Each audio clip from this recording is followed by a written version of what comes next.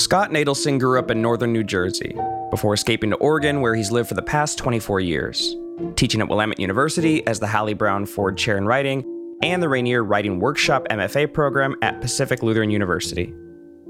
Scott has published a memoir and a novel, as well as 4 collections of short stories, one of which, The Fourth Corner of the World, was named a Jewish Fiction Prize Honor Book by the Association of Jewish Libraries. Winner of the Reform Judaism Fiction Prize, the Great Lakes Colleges Association New Writers Award, and an Oregon Book Award, Scott's work has appeared in a variety of magazines and literary journals, including Plowshares, The Southern Review, New England Review, Harvard Review, Glimmer Train, and Crazy Horse. And his work has been cited as distinguished in both the Best American Short Stories and Best American Essays anthologies. He will be reading from his short story, Liberté, accompanied by an original Storybound remix with Mount Comfort. Hi, I'm Scott Nadelson, and you're listening to Storybound. I'll be reading my story Liberté, which was published in the Best American Short Stories 2020, edited by Curtis Sittenfeld. The story also appears in my newest collection, One of Us, which was published by Bookmark Press at the University of Missouri, Kansas City in 2020.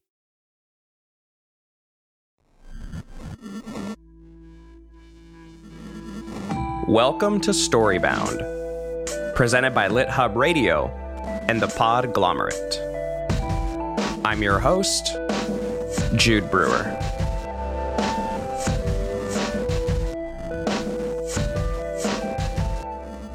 In just a little bit, you're going to get to hear a story about Louise Nadelson, an artist, mother, and ex-wife living in the year 1933, as she travels a tumultuous world embroiled in her own search for agency and discovery.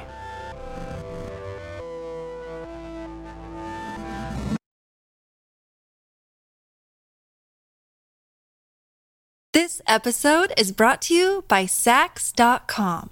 At Saks.com, it's easy to find your new vibe. Dive into the Western trend with gold cowboy boots from Stott, or go full 90s throwback with platforms from Prada. You can shop for everything on your agenda, whether it's a breezy Zimmermann dress for a garden party or a bright Chloe blazer for brunch. Find inspiration for your new vibe every day at Saks.com.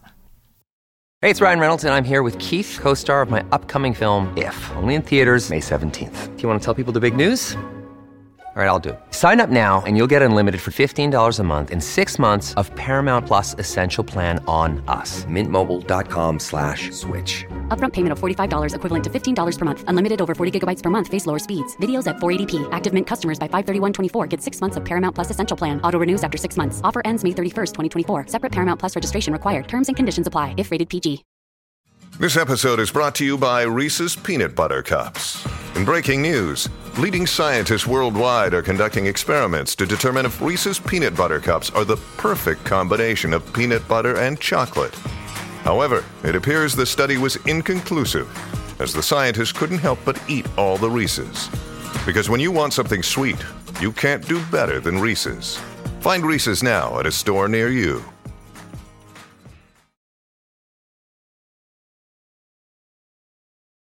Liberté.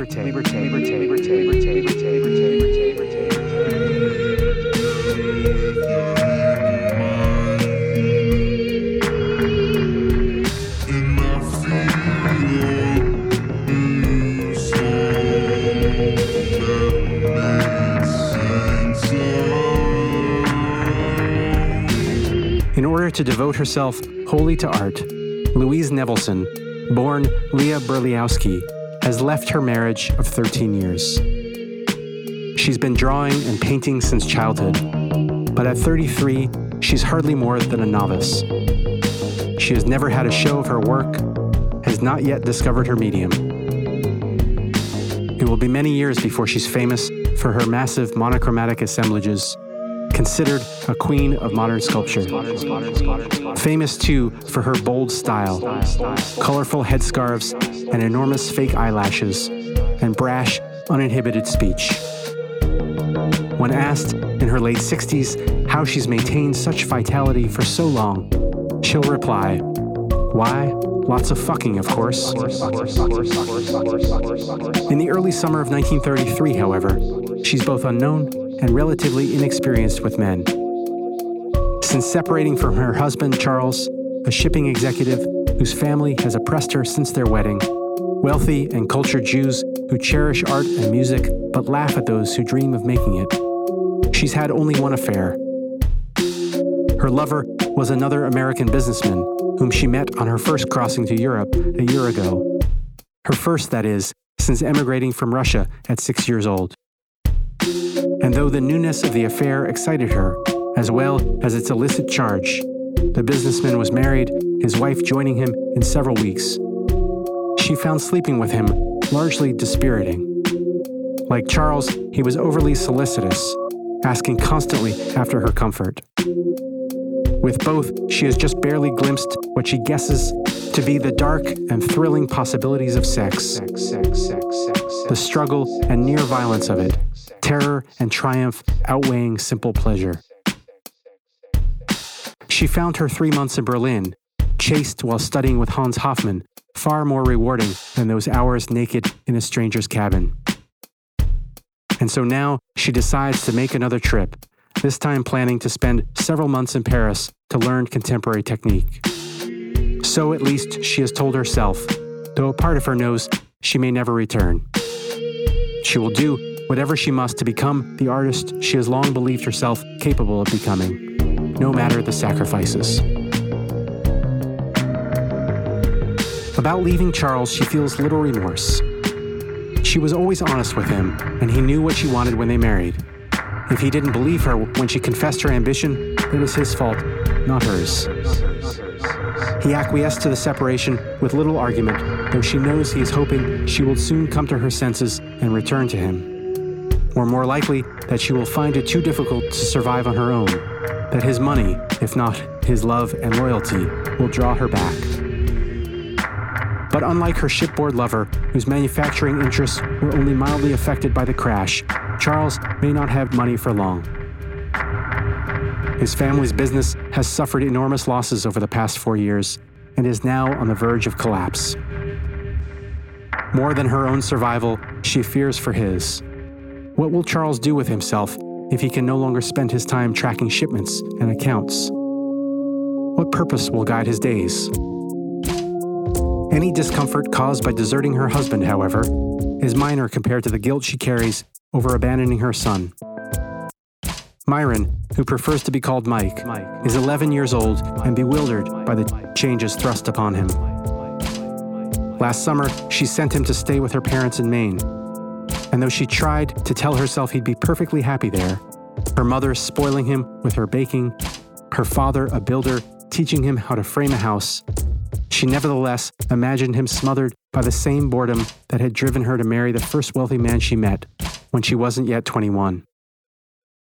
At the time, Charles lived on the 12th floor of a building on Riverside Drive, and she believed it was the city she was marrying as much as the man, the opportunities such a move would afford her. If she'd known he would soon pack her off to the suburbs to be surrounded by his brothers and sisters-in-law and cousins who would judge every word she spoke, she would have refused his offer instantly, or so at least she tells herself now. She agonizes over Mike, and yet the thought of her own suffocation were she to stay overwhelms all others. She books her passage and sends her son back to Maine. Is this what it's supposed to feel like? The ship, a single-class steamer bound for Le Havre, is called Liberté. A fitting name, she thinks, though worries about Mike's unhappiness keep her from feeling terribly free until the second evening out from New York, when she meets a handsome Frenchman, a doctor named Détouche.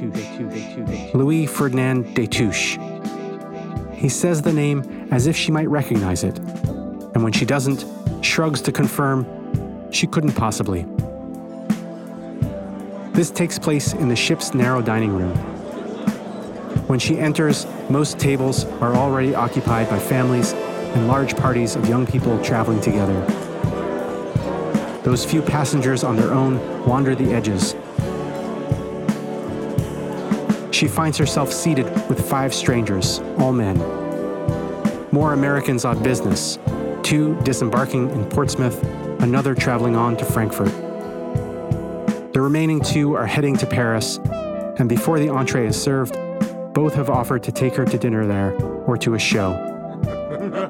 All 5 laugh at her jokes, and the 2 closest to her pour wine into her glass as soon as she empties it. They smile feral smiles as she unwraps her stole to reveal athletic shoulders. She was captain of her high school basketball team as well as its sole Jew, and a long neck. The most attractive of them has bits of bread stuck between his teeth, the tallest, unappealingly bushy eyebrows. One of the others, she can't tell which, smells ripely of sweat. The Frenchman approaches just as the meal ends. When she stands, he takes her hand lightly and releases it before introducing himself. His accent is so thick, she has a hard time understanding what he says. But she thinks he tells her she has the appearance of an artist, the only one on the entire ship. He is sloppily dressed but fierce-looking, with a large head, dark hair combed back from a widow's peak, prominent cheekbones, dazzling blue eyes.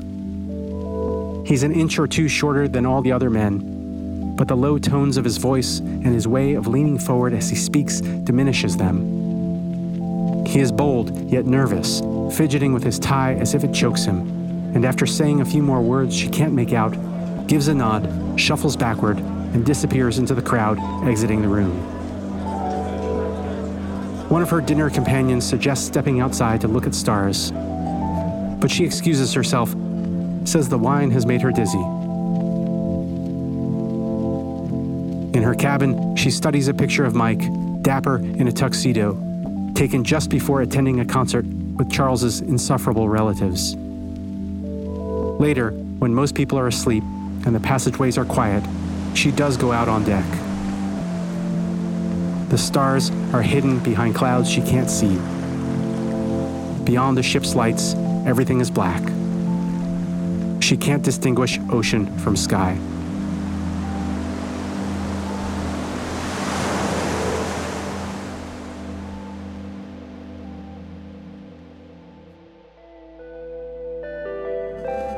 The music you're hearing in this episode was sampled from the song Night Bloom by Mount Comfort.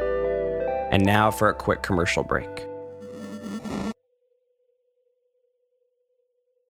This episode is brought to you by Sax.com.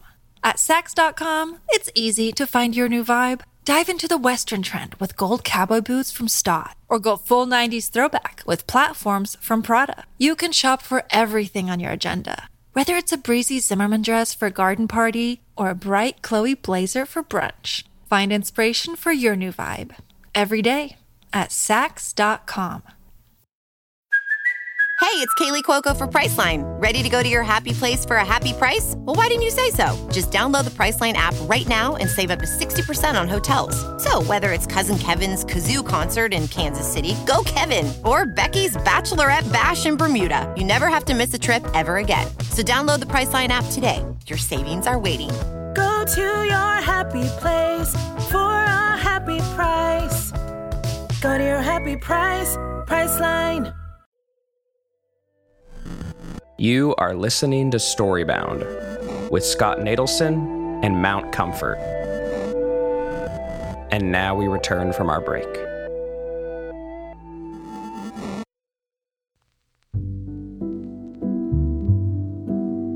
She spots the Frenchman again the next day, soon after lunch. He is seated in a card room in which the tables have all been moved to one side. A thin, stooped man stands next to him, handing out books to people waiting in line. The Frenchman, Détouche, signs them, hands them back with a little dip of his head, unsmiling. She learns from another passenger that in addition to being a doctor, he is also a novelist whose first book was published to great acclaim some months earlier, called a masterpiece by many critics, herald of a new French literature, one more raw and honest and free than any previous. He writes under a pen name, Celine, in tribute to his grandmother. He is returning home after traveling to California in hopes of having the book made into a film. Will it be? Louise asks, but the woman shakes her head. Cowards, she says. Communists. The producers were warned before he arrived, alerted to his political leanings, and as a result, they all declined. What those political leanings are, the woman doesn't say. Celine. Once Louise hears the name, she can't connect him with any other. She doesn't stand in line for a book and doesn't think he has seen her before she walks away. But when she arrives for dinner, he is waiting for her. His slender companion hands her 2 copies of the novel. In one is just his signature, he says, the other a special inscription. The book is thick, at least 500 pages, and heavy, and to hold 2, she must use both hands. The simplicity of its cover appeals to her. White with red and black type, no image. She likes the sound of the title, too, but knows enough French only to decipher Voyage and de la Nuit. A voyage of the night strikes her as both mysterious and enticing. The meaning of au bout she will have to do without.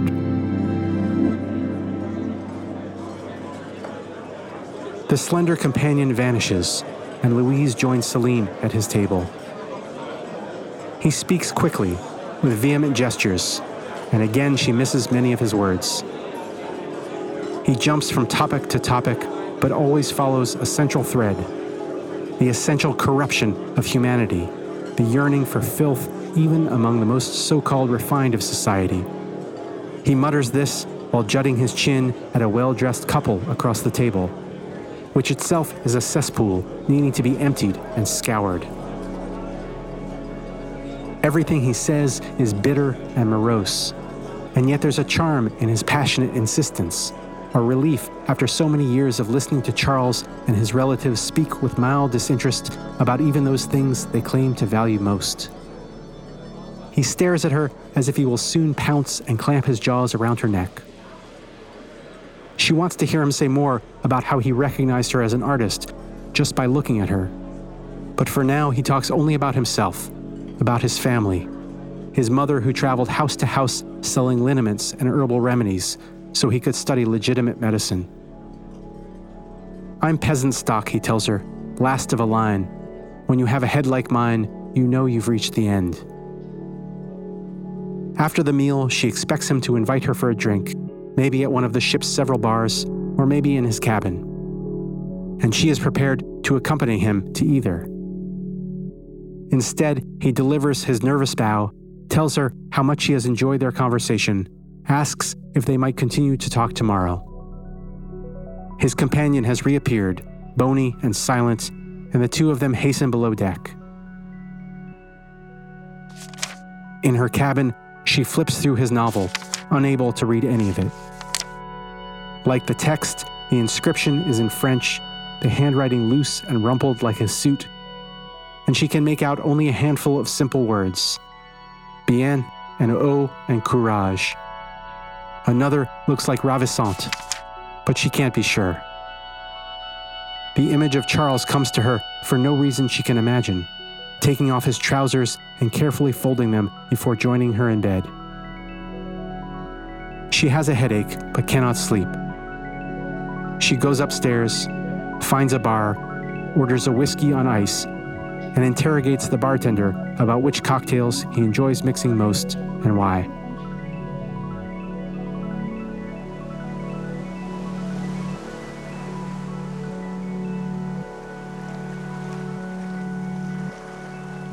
The crossing takes 7 days, and a part of 4 she spends with Celine. At times, they sit on deck, enjoying sun and a light breeze. On a stormy day, both are mildly seasick and huddle on velvet sofas in a deserted lounge, where Celine smokes to calm his stomach and Louise drinks to settle hers. He still asks nothing about her life, why she's traveling to Paris, what sort of art she hopes to produce, but she takes his silences as opportunities to tell him about her failed marriage, her previous work with Hoffman, her plans for the summer. If I like it, perhaps I'll stay, she says. She does not mention Mike, though almost immediately a vision of him springs to mind, standing on the shore of Rockland, staring out over the ocean into which his mother has disappeared. Celine, brooding or nauseated, says nothing. Later, when the sea has calmed and they have returned to the deck, he tells her that Paris is a toilet full of nothing but thieves and con artists, and yet compared to America, it's an oasis, a place where you can speak your opinions freely and not fear reprisal. She recalls what the woman said about Hollywood producers and wonders what opinions scared them off. It's the only place to live, he goes on, a disgusting city, but an honest one, where all depravity is on display. He has seen it firsthand, patients coming to him with wounds from scuffles, with horrifying sexual diseases, everything left to fester because all have been contaminated by the pestilence of contemporary life. Every time he mentions his work as a doctor, she is surprised anew. Afterward, she quickly forgets how he makes his living. It's as if the information won't stick in her mind, crowded out by the heft of his novel. Or maybe it's because she can't imagine going to him for medical attention. With those harsh, inward-focused eyes and large hands with blunt fingers, how could he possibly ease someone's suffering? As if she has spoken the question aloud, he says, waving a hand, "It's mostly pointless, how you say, enterprise." He heals those he can, but soon enough they are ground up again by the machinery of decadence, of the world going to rot. In times like these, he goes on, who should rise to the surface like shit floating on a flooded river? Yes, the Jew, the bottom feeder, thriving on the foulness and decay of a poisoned culture, poisoning it further until those few left with dignity must burn everything down and plant new seeds in the ashes. His face is flushed as he speaks, flecks of spittle at the edges of his lips, and yet his voice remains calm with the lilt of amusement. When he finishes, he smiles and apologizes, not for his sentiments, but for his mixed metaphors. Louise tries not to reveal anything by her expression, though she can't help leaning away. Surely he knows what she is, if not from her features, then from her name. And yet he keeps staring at her with the same hunger, the same ferocious need. Only now he is finally ready to act on it. He moves toward her, sweeps an arm across her shoulders, bends to kiss her. She turns away, swivels out of his grasp, hurries inside without looking back. But for the rest of the day, she is less horrified than fascinated. It's an important discovery, she thinks, a profound one, that someone can detest what he desires or desire what he detests. Which comes first, the wanting or the loathing? She doesn't know.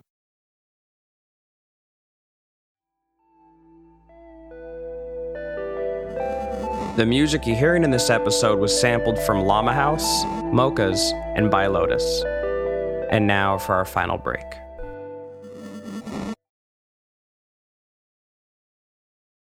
Look, Bumble knows you're exhausted by dating. All the must not take yourself too seriously and 6'1" since that matters. And what do I even say other than hey? Well, that's why they're introducing an all-new Bumble. With exciting features to make compatibility easier, starting the chat better, and dating safer. They've changed, so you don't have to. Download the new Bumble now. You are listening to Storybound with Scott Nadelson and Mount Comfort. And now we return for our final chapter.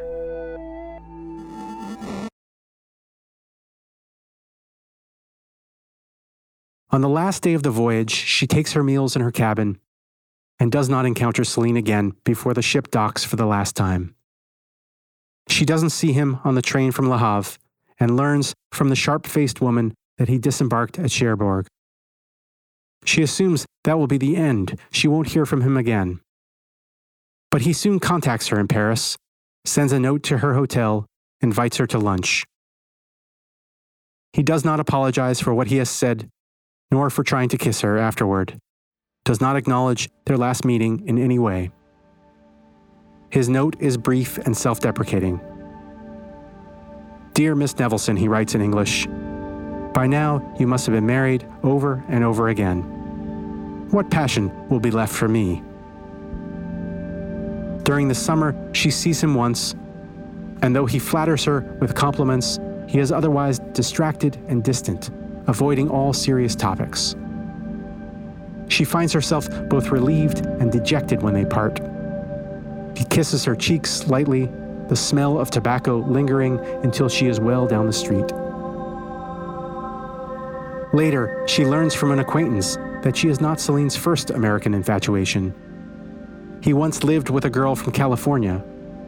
Not long ago, this girl returned to the States and married, leaving Celine heartbroken. To find that she served as someone's replacement is less insulting to Louise than sad. She pictures Celine entering the ship's dining room, scanning the tables for a passable likeness.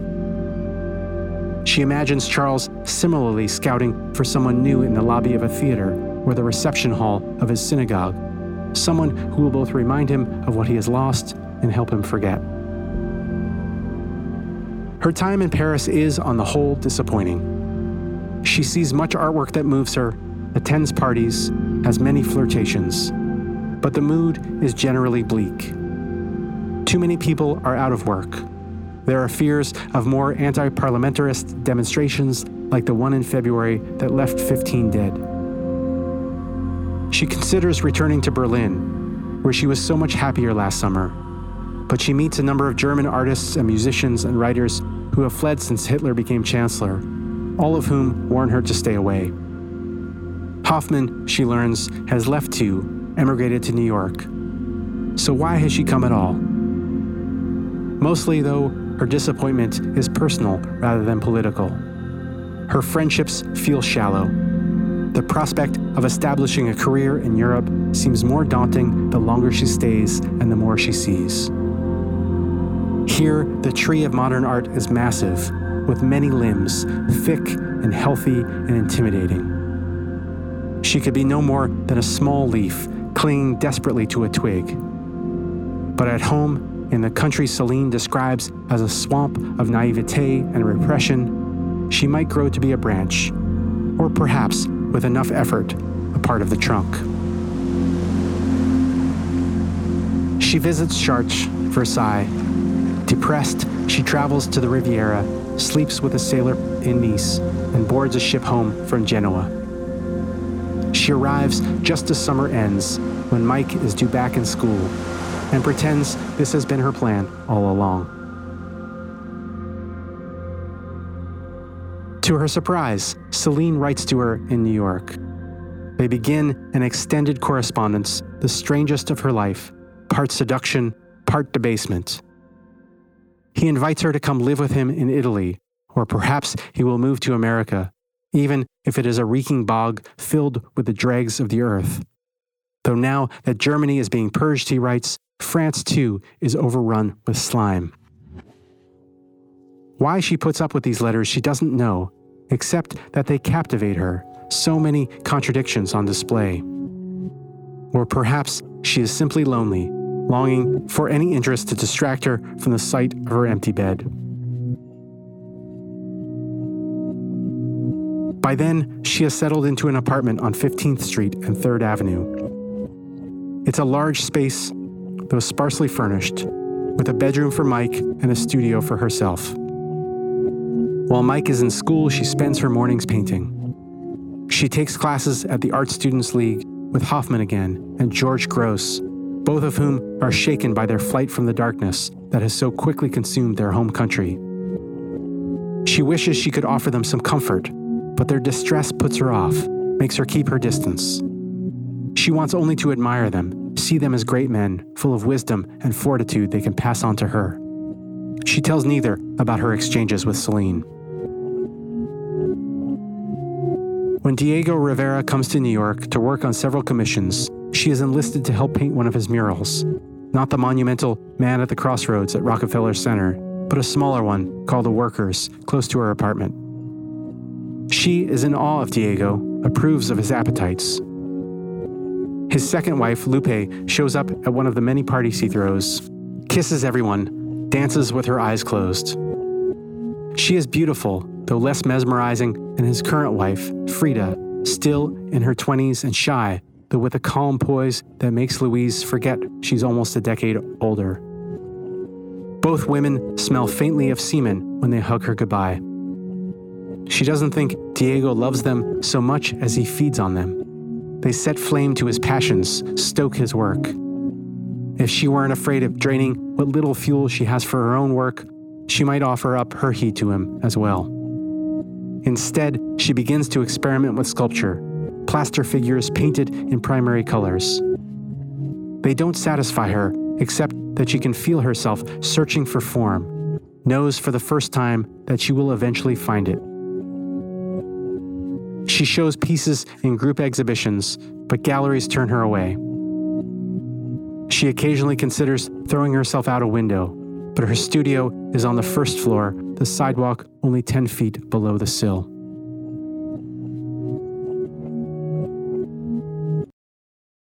Celine's letters increasingly confuse her. After Hindenburg's death and Hitler's ultimate ascent to power, he writes sincere condolences, saying he hopes any friends or relatives she has in Germany have managed to escape, and if not, that he may be able to help with arrangements. But then he castigates the French government for accepting refugees, whose stink pervades the air whenever he walks through the streets. Sometimes she doesn't respond for months, and then he pleads with her not to abandon their friendship. It is too important to him, he writes. She is the only woman in his life who is both beautiful and intelligent, and knowing such a possibility exists has been crucial to maintaining any hope for a world so deeply mired in excrement. And then he visits her in New York. When he calls, Mike is in school, and she doesn't hesitate to invite him to her apartment. She gives him coffee, and he sits across from her, smoking, smiling a pained smile. She wears a loose dress with a low neckline and no sleeves. She has downed a tumbler of whiskey and left the door to her bedroom open. She thinks, I am free to do whatever I please. She can gratify herself or harm herself as she chooses. There is no one to stop her, no one to judge. Celine leans forward, elbows on knees. His voice is low, desperate. How would you like to marry me? He asks. She thinks she ought to laugh, but doesn't. She knows he is serious. She pictures Charles again when he proposed at her parents' house in Rockland when she was just a girl yearning for the promise of city life. She thinks of the brutality of that sailor in Nice, the hammering of his huge body that both unnerved and enthralled her. She sees shit floating in a swollen river. Which is worse, she wonders, the fanatic who wants what he hates, or the one who wants what hates her? After the war, she will read about him in Life magazine. Collaborator, Nazi spy, propagandist. She will learn about the vile pamphlets he has authored, calling for the extermination of all Jews in France. She will tell those friends who knew of their correspondence that she is appalled, disgusted. She will give away the books he inscribed for her, toss his letters into the fireplace. She will regret doing so, not right away, but later, after Mike has grown up and moved out, while working on the first of the many walls of black boxes for which she will become known around the world, filled with arrangements of found wooden blocks and cylinders that suggest the messy intricacies of mind and heart. She will think he was one of the few who understood her, because, like her, nothing could ever appease him. And she'll think, I wasn't ready then. You know, dear, she says now, you would be worth more dead than alive to me. She isn't quite sure what she means by it. But he doesn't object, just nods, shows his woeful smile, finishes his coffee and cigarette. At the door, he tells her not to worry. She has all the strength she needs to thrive. He glimpsed it in her, their very first encounter. But then he asks, as he steps into the hall, "Is this a world worth thriving in?" Before she can answer, he's gone. Thank you to Scott Nadelson for his beautiful reading of his story, Liberté. You can read more of his work by purchasing a copy of his short story collection, One of Us, available now through Bookmark Press. Thank you to Mount Comfort for their song Night Bloom, and thank you to Epidemic Sound. We couldn't make this show without a few key people, one of which is Jordan Aaron, our production coordinator. Another is Tim Carplus, our mix and engineer, and Sylvia Beltil, our social media manager. Storybound is scored, arranged, produced, and hosted by me, Jude Brewer. Our executive producers are Jeff Umbro of The Podglomerate and Justin Alvarez of LitHub. If you want to find us on social media, you can look us up on Instagram or on Twitter at StoryboundPod. You can also look me up on Twitter at Jude Brewery. New episodes come out every Tuesday. We'll see you next week.